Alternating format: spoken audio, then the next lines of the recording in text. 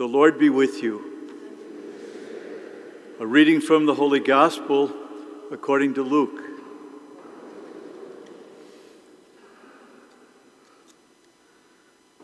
The apostles said to the Lord, "Increase our faith." The Lord replied, "If you have faith the size of a mustard seed, you would say to this mulberry tree, 'Be uprooted and planted in the sea,' and it would obey you. Who among you would say to your servant who has just come in from plowing or tending sheep in the field, 'Come here immediately and take your place at table'? Would he not rather say to him, 'Prepare something for me to eat. Put on your apron and wait on me while I eat and drink. You may eat and drink when I've finished'? Is he grateful to that servant because he did what was commanded? So should it be with you. When you have done all that you have been commanded, say, 'We are unprofitable servants. We have done what we were obliged to do.'" The Gospel of the Lord.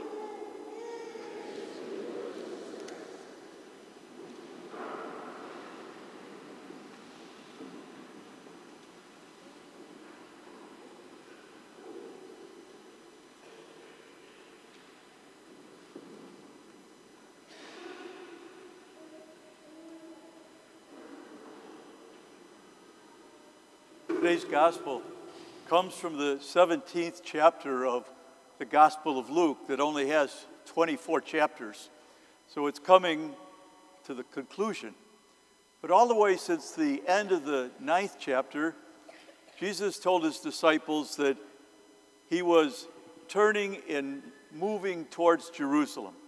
Jerusalem would be the place of his rejection, his suffering, his death on the cross. As he was moving ever closer to Jerusalem, he was instructing his disciples on what it means to follow him, what's involved. And as the disciples heard and learned more and more about this incredible mission that Jesus was entrusting to them and to us, they felt totally inadequate. And so they make this plaintive cry for help. "Lord, increase our faith. Increase our faith. We feel so weak, so powerless to be able to do all that you expect of us." Who hasn't heard somebody say that? "I wish I had more faith." Or ask the Lord, "Increase my faith." In the Gospel of Matthew, there is that concept of little faith. Jesus a number of times says to the disciples, "Oh, you of little faith." But in some of the other Gospels, they see faith a little differently. We're either living out of our faith or we're not. And I would contend, and you could tell me if I'm off, that in any given week or any given day, you and I move in and out of faith. Sometimes we feel very convicted in our faith, and other times we feel weak. We feel maybe inadequate. And so that plea for the disciples is one that I think all of us can identify with. But one understanding of what faith is once a disciple has had an encounter with Jesus, has come to know Jesus, and wants to follow Jesus, from that comes a system of convictions. We see the world a certain way. And because we see the world a certain way, we live according to those convictions. In the first reading today, from the prophet Habakkuk. Habakkuk lived at a very difficult time for the people of Israel. And so Habakkuk stands on the walls of the old city, and he looks up and laments to God, "Where are you? where are you? Have you forgotten your people?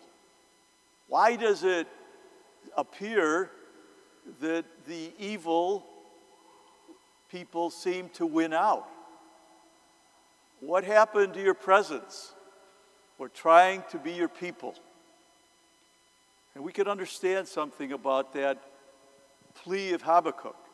Sometimes I think we can all look at the world around us and say, what's happened? Where is the victory of Christ? Because sometimes the world can seem pretty dark. Darkness sometimes seems to be winning. And so we know what Habakkuk was talking about. But God says to Habakkuk, write down this vision on these tablets. And then he tells them, hold on to the vision. The vision will surely come. It will not disappoint. It may not be on our timetable, but it will not let us down. Father John Sr., who is the chancellor at Catholic Theological Union in Hyde Park, a school for lay ministers and religious priests, recently wrote about last fall at Catholic Theological Union.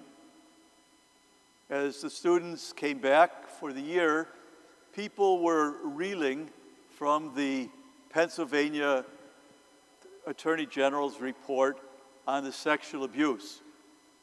That report that I think was so discouraging for so many of us. It seemed that no matter what efforts the church has made, it seems not to be able to get ahead of that terrible scandal and sin. And so the faculty decided to have a listening session, an open forum for all the students, the staff, the faculty. And Father Senior says the first so many minutes were fairly predictable.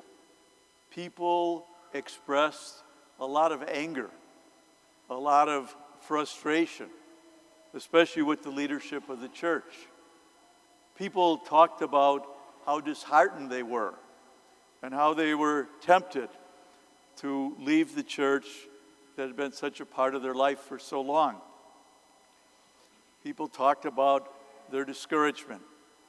And then all of a sudden, a young woman, a ministry student, stood up and said, "While I understand the anger and the frustration, because of my feelings, my love for the church, my gratitude to the church, I see myself as a first responder.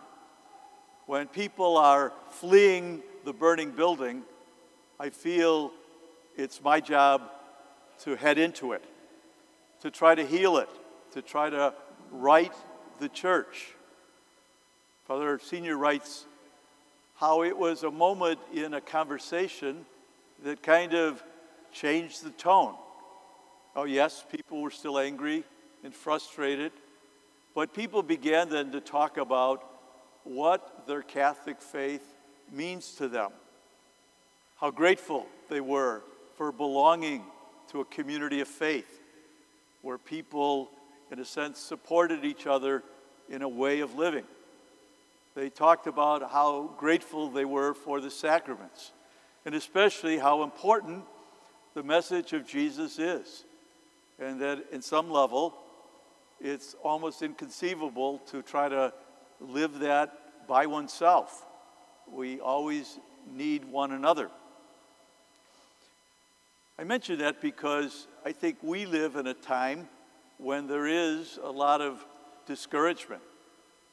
That darkness does seem sometimes to win out, to be so powerful. And we can, in a sense, feel our faith being weakened. And we know people who have left the building, so to speak. And yet, Habakkuk is told by God to write down the vision, to write it down on tablets, so in dark times, people can go and remember. What is so important for us to hold on to. Think about what you might write down on a tablet about your Catholic Christian faith. There's a few for me. I still believe that God is in charge of the world. Despite how on any given day things can seem pretty bleak, it's still God's world. And God is a God of mercy and forgiveness and always new possibilities. I also believe this about you and I. We are created in God's image.